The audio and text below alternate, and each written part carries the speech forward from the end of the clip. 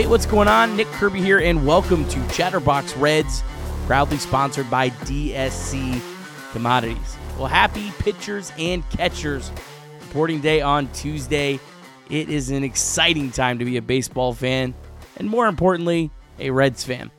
Coming up in just a minute, myself and Trace Fowler, we talked about the start of spring for the Reds, some of the news, notes, and storylines surrounding the team, and I was also able to interview Reds TV broadcaster Chris Welsh, the crafty lefty.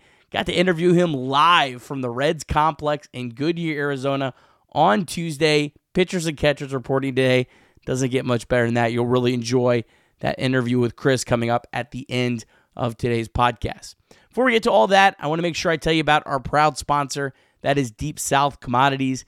DSC is a leader in renewable commodities for biofuels production, specializing in used cooking oil collection, aggregation, and sales.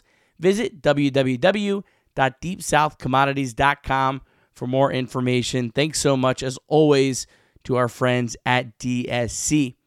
And premiering on Thursday, I'll be starting a new series. I'm going to preview each of the Reds' NL Central rivals, and we'll start this off with a really good one, as I was able to interview Brewers TV play-by-play announcer Jeff Levering. So look for that in your podcast feed on Thursday morning. I think you'll really enjoy that conversation, get to know a little bit more about the Milwaukee Brewers. All right, well, here's myself and Trace Fowler. This is from Chatterbox Reds Live on YouTube late on Tuesday night. And then coming up a little later, of course, my interview with Chris Welsh. Pitchers and catchers reported today, Nick. And it's been a long day. I got to be honest. I came downstairs, and it's something about the confines of the basement. You know, it's just like, this is actually kind of nice. I'm looking forward to this. How are you, Nick? I'm good. We had a jam-packed day on Chatterbox today. We had Off the Bench. There was a video game stream. We had a high school basketball game, Chatterbox Bearcats. Now Chatterbox Reds. This is the place to be. That's right. And there's a good chance we met with a golf course today. Good chance that we find ourselves covering a golf tournament at some point as well. So who knows?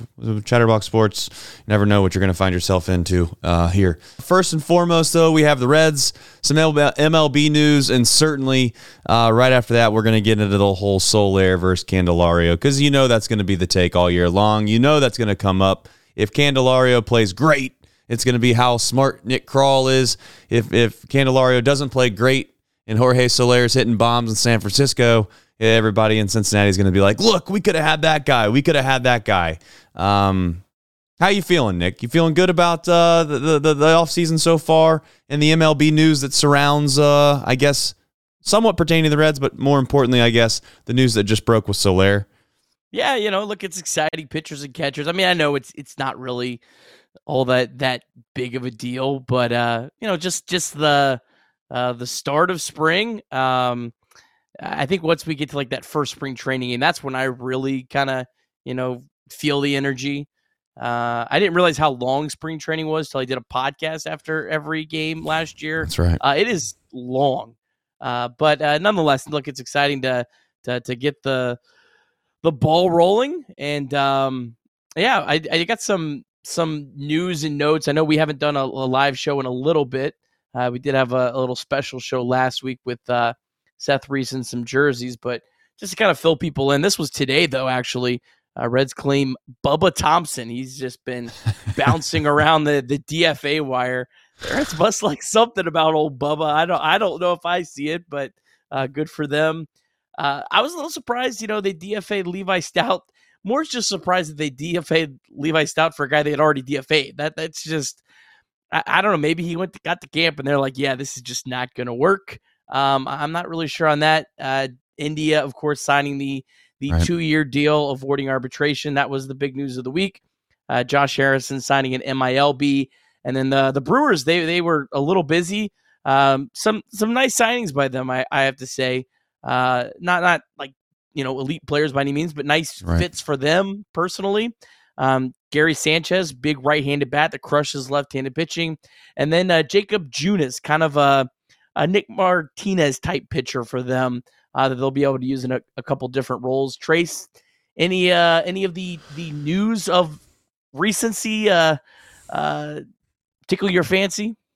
No, no, I don't think so, man. I mean, listen, Josh Harrison, that's a cute little thing. And who knows? Maybe you just never know.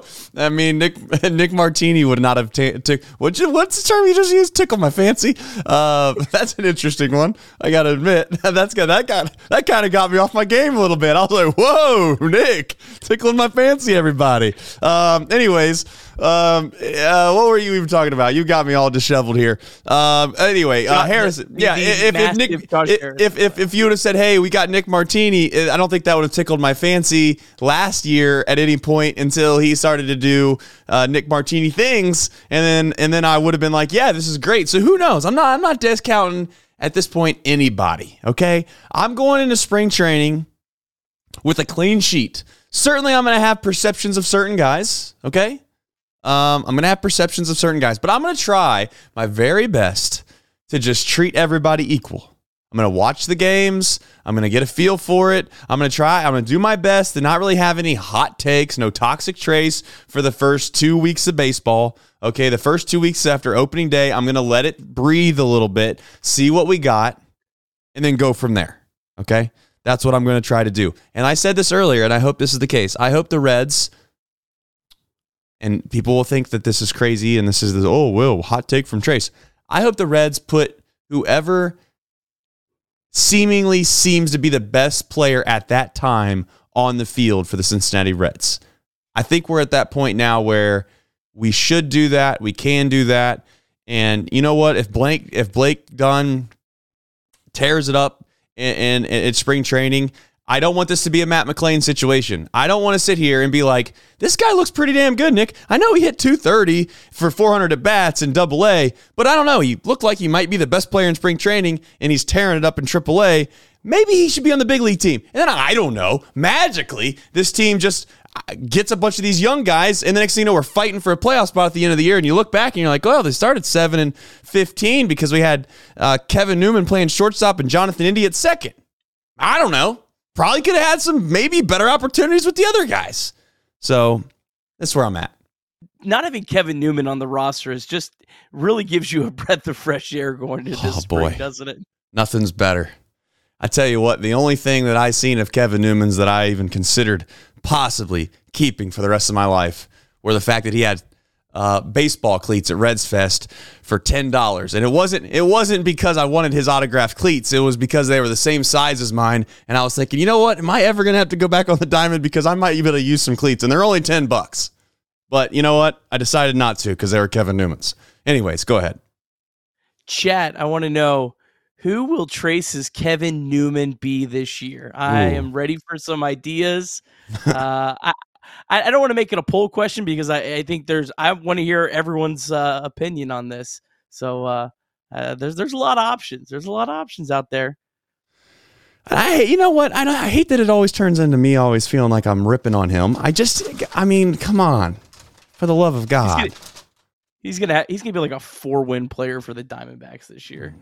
Yeah, well, no, he won't. No, he won't. Okay, I mean, I'll tell you this: if the Diamondbacks think they're getting a 4-win player, how about this? A 1-win player out of Kevin Newman. You got something. I got some land to sell you, as they say.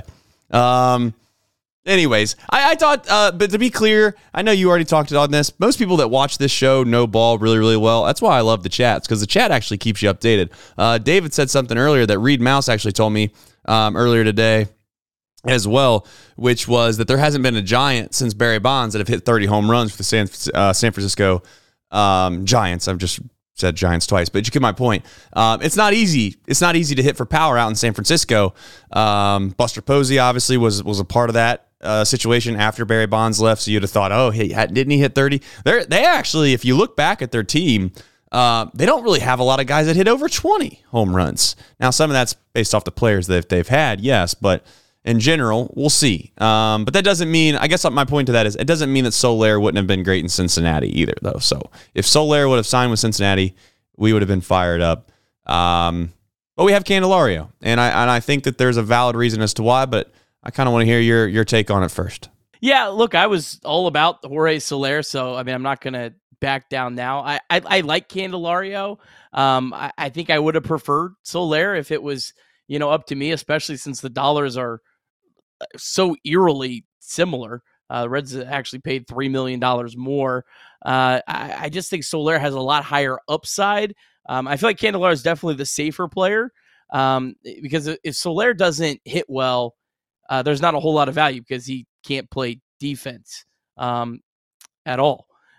He's primarily a DH. So Candelario does give the Reds a lot more flexibility. I think what can really make me on the side of going Candelario is the right move is how they use everyone else. How do they use Jonathan India? How do they use Spencer Steer? That because the one thing I was kind of thinking, I was thinking about this kind of a lot today is, all right, I really like Soler, but if you bring Soler, then you're probably making Steer and India, one of the two, probably ends up having to play a lot more infield. Because not even like on the opening day lineup, but when there's an injury, there's not the depth. So you're going to have to shift them in. So not only would you have Soler either hogging the DH spot or being a poor defender in the corner outfield, you also have one of those two in the infield being a poor defender as well. So it's kind of like you're weakening two spots defensively. So that's where Candelario can maybe, make up that offensive lacking, or at least the power. But it'll be a fun thing to track. It's just crazy that they ended up with contracts that are so close to each other. But somebody just mentioned that they could have gotten maybe both the guys. Well, the problem with that is ultimately at the end of the day, there's only so many roster spots. I think that this Reds franchise right now, they feel a little obligated, some obligation to give some of these younger guys that they kind of rushed isn't the right word, but gave opportunities last year in the big leagues, and they didn't do anything in their short time with this team to prove that they shouldn't be considered a big leaguer and they shouldn't be able to be given opportunities to be a big leaguer. And if you bring in, and listen, this is professional sports, by all means. I just said play the best player. If you can get the best player, who cares at the end of the day if you get opportunities or not? If you're not one of the better players, then so be it. But I do think a guy like Spencer Steer, right? It would be really hard to get in a position where, for lack of a better term, if you went out and got Candelario and you did get Soler, and let's just say there aren't any injuries, and on top of that, even if there are some injuries in certain spots, Steer still is maybe the odd man out. And if it's not Steer, then it's Will Benson. If it's not Will Benson, then maybe it's Drake Fraley. Or if it's not, then what do you do with Jonathan India? Like, if Jonathan India would have gotten moved, right, by now, you could make the case that there's still another relatively flexible everyday spot. I put that in quotations because every day I think David Bell at this point has already said, now whether or not it's true or not has to be determined, but he's already said that, hey, he's going to try to rotate 11 guys on an everyday, day-to-day basis. Soler is a guy that swings and misses a lot, but does have a lot of pop. If Christian Encarnacion Strand doesn't play up to the potential that we hope him to, I think that then we're going to start looking out in San Francisco if Soler is having a decent year, and we're going to start to be a little, not upset, but we're going to be like, we wish we had him, right? If CES is hitting 40, and I don't want to put this on him, but 40, 45, heaven forbid, 50 home runs. I know that's a little ridiculous, but I love it. Who knows? I mean, I don't know. Let's just say he does do that. Then at that point, you're just going to look at it and be like, well, we already got a DH, because more than likely, in my opinion, they're going to try to put CES at the DH spot more times than not if they're able to, if injuries don't play a factor into this, and they're going to ride with that. And I think that Candelario offers them what you had said. It offers them more flexibility than anything else. And does he have the same pop that Soler has? No. But being a guy that ultimately might not be a platoon player, and he can play first and third base. Hopefully he continues to play at an above average level. We'll see. Can we at least all admit that it's speculation at this point, one way or the other? Like, we don't really know. These guys have proven that they're big league players. The question is what do they do now? It's also possible Soler had no interest in Cincinnati. I mean, we don't know that, but right.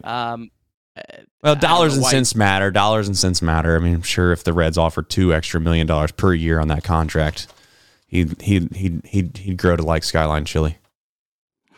But I agree completely. I think CES is the gauge for really if this is probably even more than Candelaria, because if he hits for power, there's not really a great fit for Soler. I agree that I think the Reds will try to DH CES more than probably anyone else, but I would not be surprised, and I think people need to watch this early in the year. I wouldn't be surprised if the Reds DH Ellie and they DH McLean, and they DH some of these other guys, some of these younger guys more early in the year, more than you would think, just to kind of give them that like half rest day. So I think they'll be really using that DH to. I think you're going to see. I would be shocked if there's like 12 guys that play DH this year. Yeah. I think they'll really use that a lot and try to use that to their advantage. They might have 12, but and I mean, I know you're not saying this, but ultimately most of it is going to lie within a few guys, and they might try to give guys day off, and next thing you know, randomly Jonathan India is DHing, and maybe based off of a matchup in a perfect world, they're going to DH Fraley, or Benson. I don't know who's better. I mean, you might know this off the top of your head, but I don't know who's better defensively, theoretically, based off the metrics. Sometimes I love Will Benson to death, but sometimes he looks like basically a baby deer out there trying to track down balls, and he catches them, most of the time. I'm not downplaying, but it doesn't look the prettiest. Fraley is significantly better, and I think it also another good hint about how the Reds feel about this is if you look back through the game logs last year, whenever Will Benson and Jake Fraley were in the field on the same day, Fraley played right field and Benson played left field. So typically, you're going to put your better fielder in right field. But yeah, they might DH Fraley a lot too, just to kind of try to. It just has had so many injuries. Even if he is the better defender, I'd just be like, we want to DH him every couple games, so we keep him fresh, and we just, don't risk a lot, because Jake Fraley's a huge piece, just because his ability to really hit right-handed pitching. I think there's a lot of guys on this Reds roster that hit right-handed pitching well last year that I could see regressing against right-handed pitching, and that's a small concern for me going into this year. But you hope guys like Ellie, you hope CES, who's it doesn't really have any sort of splits at all. You hope just those two guys right there, their presence, and I guess Will Benson for a full season kind of make up for some of that regression from guys that you might see like McLean, Steer. Those guys hit really, really well against right-handed pitching. And that might be the one piece that I could see regressing from each of those guys. Yeah. I know this isn't really on topic. The one situation where Harrison, may be a pretty good depth piece is just the fact of what happens if there's some guys that for lack of a better term, regress. And they regress significant enough to where you start to kind of have to give them a break or give them kind of a send them down to bring them back up type situation. Listen, sports, baseball especially, such a long season that it's hard for me to believe that really all of these rookies aren't going to go through stretches of baseball where we're going to question whether or not David Bell needs to give them a break or send them down. Hell, it happened almost last season with guys that we still were proud about at the end of the year. And Will Benson's a guy that obviously got sent down and he came back. TJ Friedel's a guy that obviously hung around for quite some time, but he had some injuries here and there. Jake Fraley's injured here and there. So it is a long season. Jake Fraley, though, as a reminder, for those that forget, probably our best hitter for most of the season until he got hurt. And then certainly he fell off a cliff. I mean, there's nothing else to say other than that. If you back out, you could do this for a lot of guys, to be fair. If you back out certain parts of the season, where you could say that Jake Fraley was hurt, I would argue that he was probably our best hitter, most consistent hitter.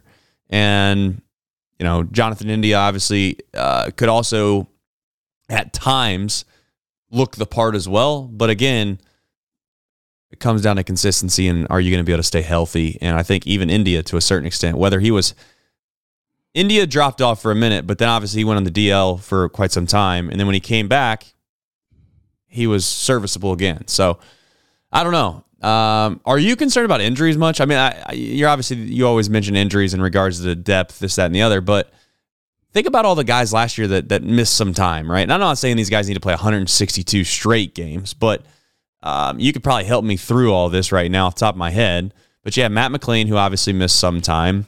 You have CES, who missed some time last year, from not at the big league level per se, but at the minor league level, he missed time. Noelve Marte missed time. You have TJ Friedel, who missed time. You have Jake Fraley, who missed time. You have Jonathan Indy. I don't know if I already said him. He missed time. I could be funny here. I'm not going to try to be, but Kirk Casale missed some time. Newman had some Tums problems, as we all remember. So, and obviously the starting pitching rotation was a nightmare as well. Like, who's that on? Is that just baseball in general? Am I naive? I don't watch enough baseball to know the other kind of teams per se. But is that normal, or is this a fluke? Or is there something that the Reds, and I don't want to go down that path, but is there something the Reds are doing that maybe they could not do? I don't know, but the Reds' injury situation last year was weird because their bullpen stayed eerily healthy. Like, most teams' bullpens don't stay as healthy as the Reds stayed. I mean, Diaz, Sims, Jabot, Farmer, they were pretty much healthy the entire season, and that's not normal. Your relievers are the ones who constantly are getting hurt.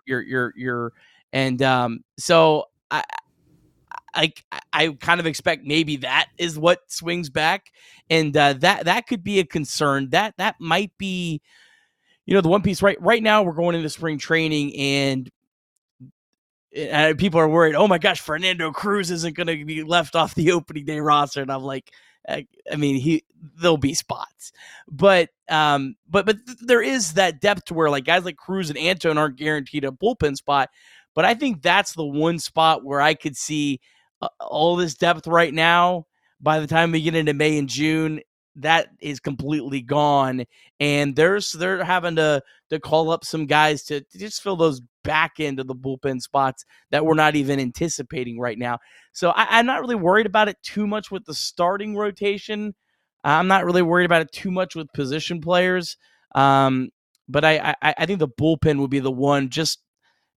It just feels like almost the pendulum is just bound to kind of swing back the other way there. Yeah. I'm not worried about Cruz. The other thing, too, is listen, they can say whatever they want, and they might not value spring training a ton, but if Fernando Cruz goes out and shoves during spring training, he was one of their high leverage arms at the end of the year. I'm not worried about all of that. It'll all sort itself out. The problem, though, is your bullpen right now. Alexis Diaz and Sam Moll are the only ones that have options. Pagan, Sims, Jabot, Suter, Farmer, none of those guys have options. Farmer. And just, we can scoff at Farmer, but the Reds did actually sign him to a big league contract for, I think, $1.2 million. I just have a hard time believing the Reds are going to sign a guy to a $1.2 million contract. And unless he's completely awful in spring and just looks lost, I have a hard time not seeing him get on the roster, even if it is sacrificing a guy like Cruz or Antone that has options just to keep him and try to get through the season. But I don't think it's going to be a problem. I would be shocked if there's not a spot for Fernando Cruz at the end of spring. Well, we'll find out. That's the good news. Spring training, there was people asking. We do plan to go out to spring training. I'm trying to work out some details on that right now with a couple brands, trying to make sure that we're not losing money when we go out there. So we'll keep you up to date on kind of what that looks like. The goal is to go out there, do our best to cover as much Reds spring training as we possibly can, and then head back. So. The good news is the two dates that two of the dates that we plan to be out there for are the prospect games. So I don't know how many people seen that during the offseason, but MLB, for those that don't know, they decided they wanted to have each of the teams in Major League Baseball have a day during spring training where they had to put their top prospects on the field against another organization's top prospects, and they would obviously play in a game. The Reds, luckily, just because math has to math, and they needed a team to play twice. I think there's 2 teams in Major League Baseball that had to play twice, and the Reds are one of them. They play the Rangers off the top of my head. This is off the top of my head. They play the Rangers, I believe, and they also play the Indians, I believe. Don't hold me to that, but I do know they play 2 prospect games, and the goal is to be out there for both of those. More or less, listen, when we got to spring training, we obviously want to cover the big league guys as much as we possibly can as well, and keep everybody updated. And we know that, hey, essentially, if it's not getting live streamed or if it's not obviously broadcasted on Bally from a spring training perspective, then maybe we go rogue and I say rogue in a general sense, but we go out there and we try to make sure that we get live at bats of obviously the top guys, and then we can share those so people get to see what those at bats look like. But more importantly, I guess is what I'm getting at, is that we want to try to make sure that we cover as many of these guys that are up and coming that really never get covered, and you never get good quality video of them playing for the most part. And we'll try to get as many interviews as we possibly can as well, if that's a thing. But we at this time, at least up to my knowledge, I know Nick maybe more privy to this information than me. At least to this knowledge, we're up in the air on kind of where we stand with some of that. But that's the plan for spring training for those that are asking. I do have one other kind of fun, interesting topic. I saw Alex point this out in the chat. I know a lot of people, this has been a concern going into the year, is the concern about the lack of center field depth. I don't know if I share that same concern as everyone else. Obviously, I'm a big believer in TJ Friedl. I think Stuart Fairchild is fine as the backup, but I also think that like Jacob Hurtubise, I just don't think his floor is very low. Like, I think if he has to come up and play center field for a while, I think he's going to be fine. And then Blake Dunn as well has more upside. I think there's a lot more depth there, and it might not be players that have major league experience, but I think there's more depth there than it might be perceived. Listen, I think TJ Friedl is as big of an X factor as anybody on this team. He's as big of a question mark as there anybody is on this team. I'd say he's just as big of a question mark to me as Tyler Stevenson. And oddly enough, in the chat, John points out it's kind of funny how last season at this time, we were talking about how Tyler Stevenson was going to be a 3-hole hitter, and he's going to be the anchor in this lineup, and that is, to a certain extent, that's where you try to temper your expectations on everything to a certain extent, because you just know inevitably, looking back at all the things that you thought were going to happen, inevitably never actually end up happening at all. And last year's a perfect example of all that, in a positive way, by the way. In fact, if we want to kind of reminisce on what we were talking about last year to now to this year, is, a lot of what our conversations surrounded themselves around was, let's just hope that these young guys come up and they get a lot of opportunities, and we get a chance to kind of see who they are and what they do. And at the end of the year, we're not super excited because Will Myers had a career year. We're not super excited that, and again, I don't mean to keep bringing his name up and making fun, but like even the Nick Senzel or Kirk Casale. Now, these all might be laughable names that I'm saying right now. Kevin Newman. If those guys had career years, if you want to call it that, it'd be a lot more disappointing, because ultimately, yeah, it's great that they helped the Reds out, but we know that's not a part of the future. The good news is we got everything we wanted last year. We really did. I mean, if you could have laid out last season the way that it went down, outside of making the postseason, yes, which is absurd to say because we were expected to win 64 and a half games. I don't want to say 65 because that's not doing it justice. They're supposed to win 64 and a half games, and we're sitting here and we had the opportunity, like it or not, to get to the postseason, and it didn't happen. But they were right there, so it went about as perfect as it could, Nick. Well, you could check the tape. I know I said I think you kind of shared this sentiment. I think our biggest hope for the year was that we figured out what we have. And the Reds pretty well figured out what they have. Now, look, there's still questions about like Noelvi Marte, but we were hoping you didn't get to the end of the year and you're like, well, maybe Matt McLean's a big leaguer. Maybe Will Benson's a big leaguer. Maybe Ellie, like these guys all at least have proven to this point that they're big leaguers. We don't have any of those questions.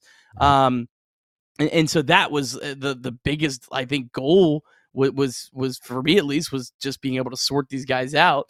And I feel like that piece of it went way farther than I ever even really could have realistically hoped going into the year. Yeah. Resident 4 brought bad news into the chat. He said Kurt Casale has signed with the Miami Marlins. So at least, for Kurt and his family, congratulations to him. I'm sure living in Miami could be a slight upgrade than having to be in Cincinnati as a third string catcher. You want to put odds on whether or not Kurt Casale makes the opening day roster for the Marlins? Their catching situation was bad last year. I mean, you think Tyler Stevenson was a bad hitter last year? Whew. Kurt. I didn't say he was a bad hitter. I said that the combination between what he was doing at the plate to what he was doing behind the plate was the problem. Yeah.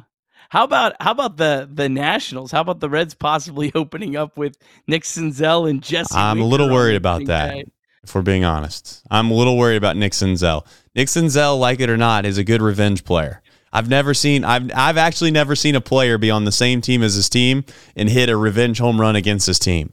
I've never actually seen that happen. And Nick Senzel did it. He was the first player in Major League history to hit a revenge home run against the actual team that he was playing for, not against. Usually you got those fat slobs named Mike Moustakis who come into town and they just somehow, with their big old round belly like Santa Claus, find a way to poke their bat out there and hit one over the fence, and that happened to us. Let's not forget. Mike Moustakis hits a home run. That's usually how it goes down. Nick Senzel, where was that? I believe that was in Kansas City, right? That was in Kansas City? It was Arizona. Arizona. Was it Arizona? It was it. Was it Arizona? It was Arizona. You're going to be better than me at remembering this. Was it Arizona? I'm pretty sure it was Arizona. Chat, help us out. Washington. No, I don't know. Who knows? Nobody knows what it was. Anyways, chat will figure this out. I guarantee it. Alex Wallace right in the chat immediately. Arizona, to be clear. Arizona. Sorry that my brain's just mush. But that was a big time home run. And boy, he looked like he was just pissed running around the bases. I wish you'd have gave the double bird straight to David Bell on the way in. That would have been the highlight of the season. I could feel it. I mean, he didn't have to give it. You could sense that it was there. Yeah, that's a good point on Senzel. I don't know. I mean, maybe I should be a little more worried about Winker. He didn't. The Reds played him a lot last year, and I wasn't ever too worried. I mean, I think my biggest fear is can he draw a walk? But Nick Senzel, it would not shock me the least bit if he has 7 extra base hits in that 3-game series. Does Nick Senzel get a faint cheer when he comes to the plate? Does he get booed? What happens? Does nothing happen? I think he gets a cheer. I think he gets a cheer. I think Winker gets a cheer. I think the only player that's not going to get a cheer is Mike Moustakis if he hasn't retired yet. But yeah, I don't know why anyone would boo Nick Senzel. That'd be kind of weak sauce in my opinion. Even better questions in the chat. Any of these guys going to get a video board tribute before they step up to the plate? Well, yeah, Senzel already got one last year, didn't he? No, he got it in the offseason on social media. I'm talking about when you walk up to the plate and you're like Winker got one. Yeah, he'll get a tribute. They already have that on file. I mean, that's just yeah, you're right. Yeah, they don't even need to make it up. They just need to rerun the clip. Fair enough. Yeah. All right. Joined now by Chris Welsh, who is live in Goodyear, Arizona, on the Day Pitchers and Catchers Report. Chris, how's the vibes down in Goodyear? Well, the vibe, I guess, is the same way it's been all winter long, Nick. People are excited about this ball club. I had some conversations with some of the top decision makers yesterday, and they're very happy with the way the winter went, considering what was out there and what they were able to spend and who they got, and certainly who they're bringing back, the young players, looking for them to take the next step. That's probably the biggest thing that I think that everybody's going to be excited about. Talking about the new players, Emilio Pagan, Nick Martinez, Frankie Montas. What's your initial impressions of those guys? I think those were all good deals, to be honest with you. Let's go to Montas first. I've not seen Montas yet. That's one of the reasons I came over here today. Now, keep in mind the position players have not officially reported yet. So behind me, there's some batting practice going on. Ellie De La Cruz was in the cage. I think Nick Martini was in the cage, a couple of other guys. Those guys are just kind of here early to kind of get into the flow of things. But I've not seen Montas. I know he's around here somewhere. I'll run him down. But from what I've talked to, I talked to Derek Johnson, the pitching coach, and talked to Nick Krall a little bit and other people. They're excited about him. They think that, he's going to be healthy. And if he's healthy, he's going to be able to put up the kind of numbers he did previously in his career. And I think that at his age, he's probably looking for one more big contract. And this is a year in which he's motivated to try to get out there and get after it. The other guys I haven't met either, except for Pagan. I did meet him yesterday. Very nice young man. I liked his approach to pitching. He talked a little bit about his stuff. And Martinez I've not seen, but I understand that he's one guy that's going to be very important to this pitching staff. The three guys going into last year, pitching-wise, that the Reds had such high expectations for, some good moments, some tough moments, especially injury-wise. What do you think Hunter Green, Nick Lodolo, and Graham Ashcraft have to do to take that next step this season? They have to learn how to pitch. And remember that it's more and more difficult in today's game for a pitcher to come up out of the minor leagues knowing how to pitch. Because if you think how pitchers are being evaluated in the minor leagues, it's not on their performances. It used to be, way back in the day that, your win-loss record, your earned run average, how many strikeouts you'd have, those were the indicators. How many innings you would pitch, how many times you would get yourself out of trouble once you got into trouble. Those are the things that evaluators use to determine whether a guy is ready for the big leagues or not. Now you're being evaluated by the analytics that are on an iPad. Did you get your spin rate? Is your BAA right? What about your breaking pitch? Is it the right spin at the right speed? If you're trying to throw a slurve or something like that, are you doing the things that we're trying to get you to do from the analytics department? And that's why you're seeing so many pitchers come up into the major leagues now with great stuff, but have no idea how to read hitters, how to set guys up. And the other thing about that is that very rarely do you see in the minor leagues pitchers allowed to work themselves out of jams in the fifth or sixth inning. Because once you get to 75 pitches, they're down there looking at the bullpen, and so is the manager. The manager doesn't want to be blamed for hurting arms, so he's going to get guys out of there. But the problem with that is you don't learn how to get out of a jam. You don't learn what it's like to face a guy the third time in the order. You just learn about your stuff. So these young pitchers that you just mentioned have to learn about themselves. They have to learn what it takes to get a guy out in a pressure situation. They have to learn what happens when a guy is late on the fastball or early on the breaking ball, how you go ahead and bury it on him. And those are the things that come with experience. And it's not always easy. It's not always a direct line. But the guys that you just mentioned and those top three young prospects are really good. And they've got a chance to be able to figure that out in a hurry.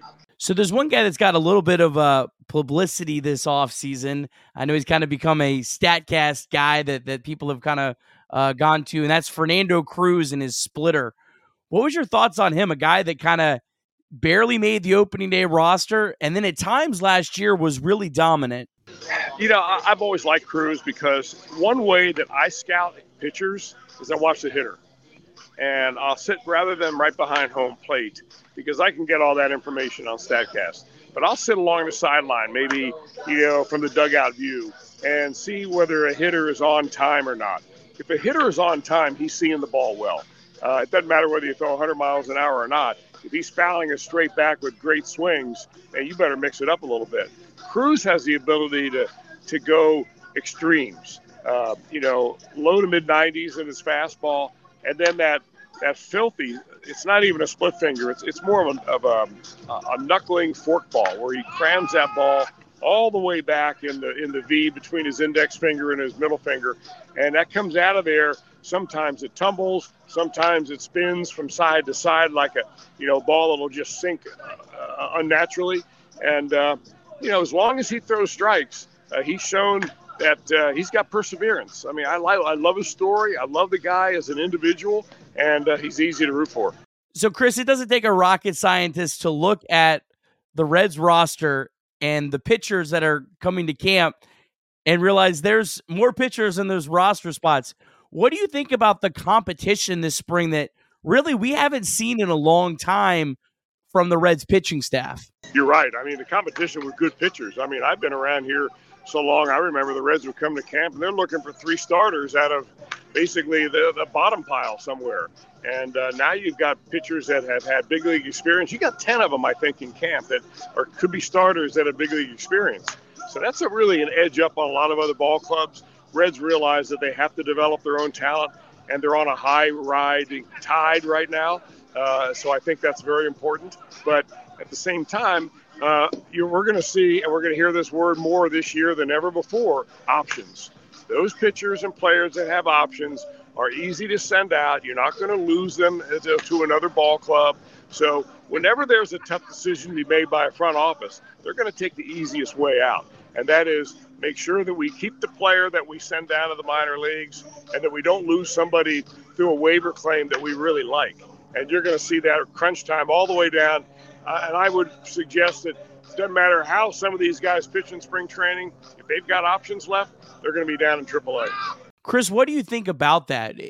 Sometimes maybe sacrificing a couple weeks or at a time while you're maybe almost waiting for the inevitable injury to happen, where you kind of have a lesser pitcher.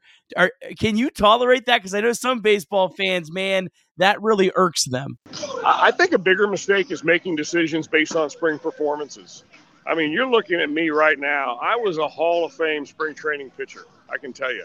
When I came in as a non-roster player with the Reds, I gave up back-to-back doubles to the first 2 batters I faced. One of them was Billy Beane, by the way. I probably should have quit right then and there. But then I went on to pitch another, I think, 15 innings and did not allow a batter to reach second base. Didn't walk a batter all spring. I mean, I was the best pitcher in camp, and I was the last guy cut when Mario Soto was able to make his start, the opening day start. They go ahead and they sent me down to minor league. So I think that one of the biggest mistakes you can do is base your judgment on the quality of a player on what he does down here in March, because it is so different here in March. You see veteran hitters are trying to get their ABs in. They're not grinding out at bats. You're not playing in situations where you have to get a guy out. You're pitching and playing for yourself, not necessarily the good of the ball club, because wins and losses don't mean anything. So don't get wrapped up in the month of March, because, let's go through.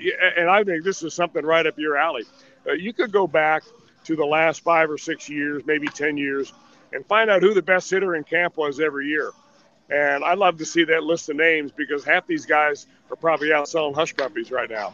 So, Chris, what young pitchers maybe, I know this is only the first day of camp, but what young pitchers have maybe really impressed you the most? Yeah, it's hard for me to tell you anybody who's not been in the big leagues, because I haven't seen these young pitchers except on video. I go really more by what coaches and scouts tell me on some of these guys, but I do like to see them in spring training. But the guys I saw in the big leagues last year that were very impressive to me, I mean, Hunter Green, obviously, he's got great stuff. He's got to learn how to pitch. That's bottom line there. I mean, he's got too good of stuff to get hit around, and I think that he's going to be better and better the more experience he gets. I think that Abbott was exceptional last year. I think he's got a very high ceiling. Ashcraft has got a chance to be another Corbin Burns in my mind. I mean, those are 3 guys right there, and I wouldn't look past a pitcher like Williamson. I love his changeup. I love his nice, easy delivery where the ball just kind of comes out of his hand as a surprise to the hitters. And then he's got that changeup to follow up. It's got really nice diving action, and he's got great action on his arms with it, because he sells it like a fastball. So those are the 3 guys that jump out at me. And I'm not I'm overlooking a whole bunch of other pitchers as well. But those are the guys I think that'll be most interested to watch. Lodolo obviously has got to be in that mix, because we missed him almost all of last year. He's got to figure out a way to stay healthy. And, if they are healthy, they've got a chance to be really good. You mentioned Lodolo. What's the mental hurdle that maybe a guy like Lodolo has to go through after kind of having so many he's had a lot of really small injuries. He's had some blisters, had a few things with his shoulder, but what's the mental side of it getting into spring training for him? I think he's got to have confidence that he's 100% and he can cut it loose. And I don't mean only cutting it loose on his fastball. I mean cutting it loose all the time. When he's doing his infield drills, fire that ball across the infield. When he's, throwing his breaking pitch in the game, really get on it, not just flip it up there because maybe in the back of your mind you're thinking you're going to hurt yourself one way or another. So you can't play this game with fear. There's an old saying in baseball that if you're scared, go get a dog. And he can't play the game with fear. Neither can anyone else, and the best players don't. All right, you mentioned it. Elly De La Cruz was already at camp. How's Elly look? He looks bigger than he did last year. I think the kid's still growing, to be honest with you. Here's a tip for you that I heard, and I was just watching him. I'm not sure if he's in the batting cage right now or not. He's not. I'm not sure where Elly went. But I can tell you that you're going to see a different swing from Elly De La Cruz this year. You're not going to see the leg lift. He's worked this winter at kind of being a little bit more quiet with his front side, and that's going to help him stay back a little bit because that was the big problem for Elly. His ability to kind of go to and fro with speed pitches and then slow pitches. They got him thinking about the slow stuff, and they throw the fastball by him. They get him thinking about the fastball, and then he dropped that slow curveball on him. So it's a matter of adjustment for Elly. Young kid, great stuff, and talent, obviously.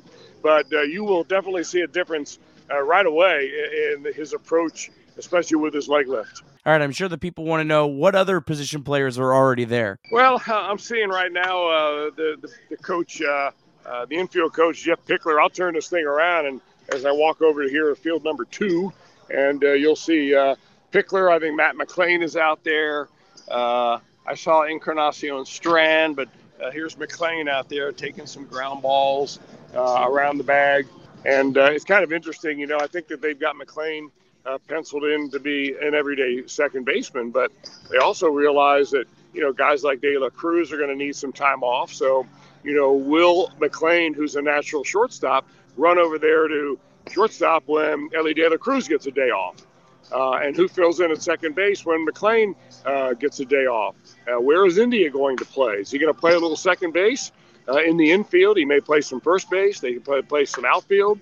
And then you've got Candelario. So that's the whole, Pandora's box that I just opened about playing time and players and how many you got and how many can play at one time and so on. I do feel as an old school guy that you need to give some lineup consistency where players know when they're going to play and who they're going to play against. It can't be a constant manipulation of matchups every game of the year where a player doesn't know until maybe the night before whether he's playing or not. So I think that, in my mind, here's what managers need to do. Superstars give you great talent and great production all year long. But the superstars are only about 5% of the population in Major League Baseball. The rest of the guys in the middle of the pack will give you about 4 months out of 6 months. Really good baseball. They're really good for 4. They're really bad for 2. The challenge for the manager is to figure out when those 2 are going to happen and get them the hell out of the lineup. All right, Chris. Well, you are the absolute best. Thank you for giving us a sneak peek behind the scenes at Goodyear, Arizona, here on the opening day of camp. Chris, take care. We'll catch up with you again soon. Always great to talk with you, Nick. Good luck to you. Well, thank you for joining us for today's episode of Chatterbox Reds. We really appreciate everyone who continues to support us. If you have not yet subscribed to Chatterbox Reds on your favorite podcast platform, you're going to want to make sure you do that now because during spring training and the regular season, we are the only Cincinnati Reds podcast that has new episodes after every single game, and we'll have plenty of additional content leading up to that. I also ask that you please leave us a 5-star review wherever you are listening to this podcast. Can't tell you how much that really helps us to grow the show and continue to bring you more great content. Also, make sure you subscribe to Chatterbox Sports on YouTube. There's where you could join us live after every single Reds game and be a part of the conversation for all of our live shows. Hit that bell up in the top right corner on Chatterbox Sports on YouTube. You'll get alerts and notifications on your phone whenever we go live. All right, before we let you go, I do want to tell you about some of the other great content that we have for you here on Chatterbox Sports. First off, our flagship show that is Off the Bench. Host Trace Fowler is on every single day, Monday through Friday at 10 a.m. They talk all things sports, so be sure to check out Off the Bench on Chatterbox Sports on YouTube. Also available everywhere you get podcasts. Then there's Chatterbox Bearcats. That's with Charlie Walter and his friend Houdini. They host a show covering UC sports. They go live on YouTube after every single UC basketball game, and you can find Chatterbox Bearcats everywhere that you get podcasts. Those guys also do another podcast called the Chatter Podcast, which is a little bit of sports, but a whole lot of fun. Be sure to check that out everywhere you listen to podcasts. That's called The Chatter. We also have additional content on YouTube. Reed and Elliot are doing a new little series called Chatterbox Reacts, where they're doing some short videos about some of those interesting topics in sports. So that's, of course, on Chatterbox Sports on YouTube. We have the Chatterbox Shop. That's on chatterboxsports.com. We have all kinds of great merchandise for you. Some Reds gear, some Chatterbox stuff, some just fun and interesting creations that they've come up with. All kinds of great shirts for everyone. So be sure to check out the Chatterbox Shop. That's on chatterboxsports.com. We are at CBox Sports. That's at CBox Sports on TikTok, Instagram, and Twitter, also known as X. We are Chatterbox Sports on Facebook, putting up a lot of content on there. So you can follow us on whatever platform that you like. We also have some really cool additional content in the works and some members-only streams. That's on our YouTube page on Chatterbox Sports. Links to all that stuff that I talked about, all the Chatterbox Sports shows, and everything else is in the episode notes today. So be sure to check that out. Well, thanks again for tuning in. Hope that you have a fantastic day. And as always, and most importantly, go Reds.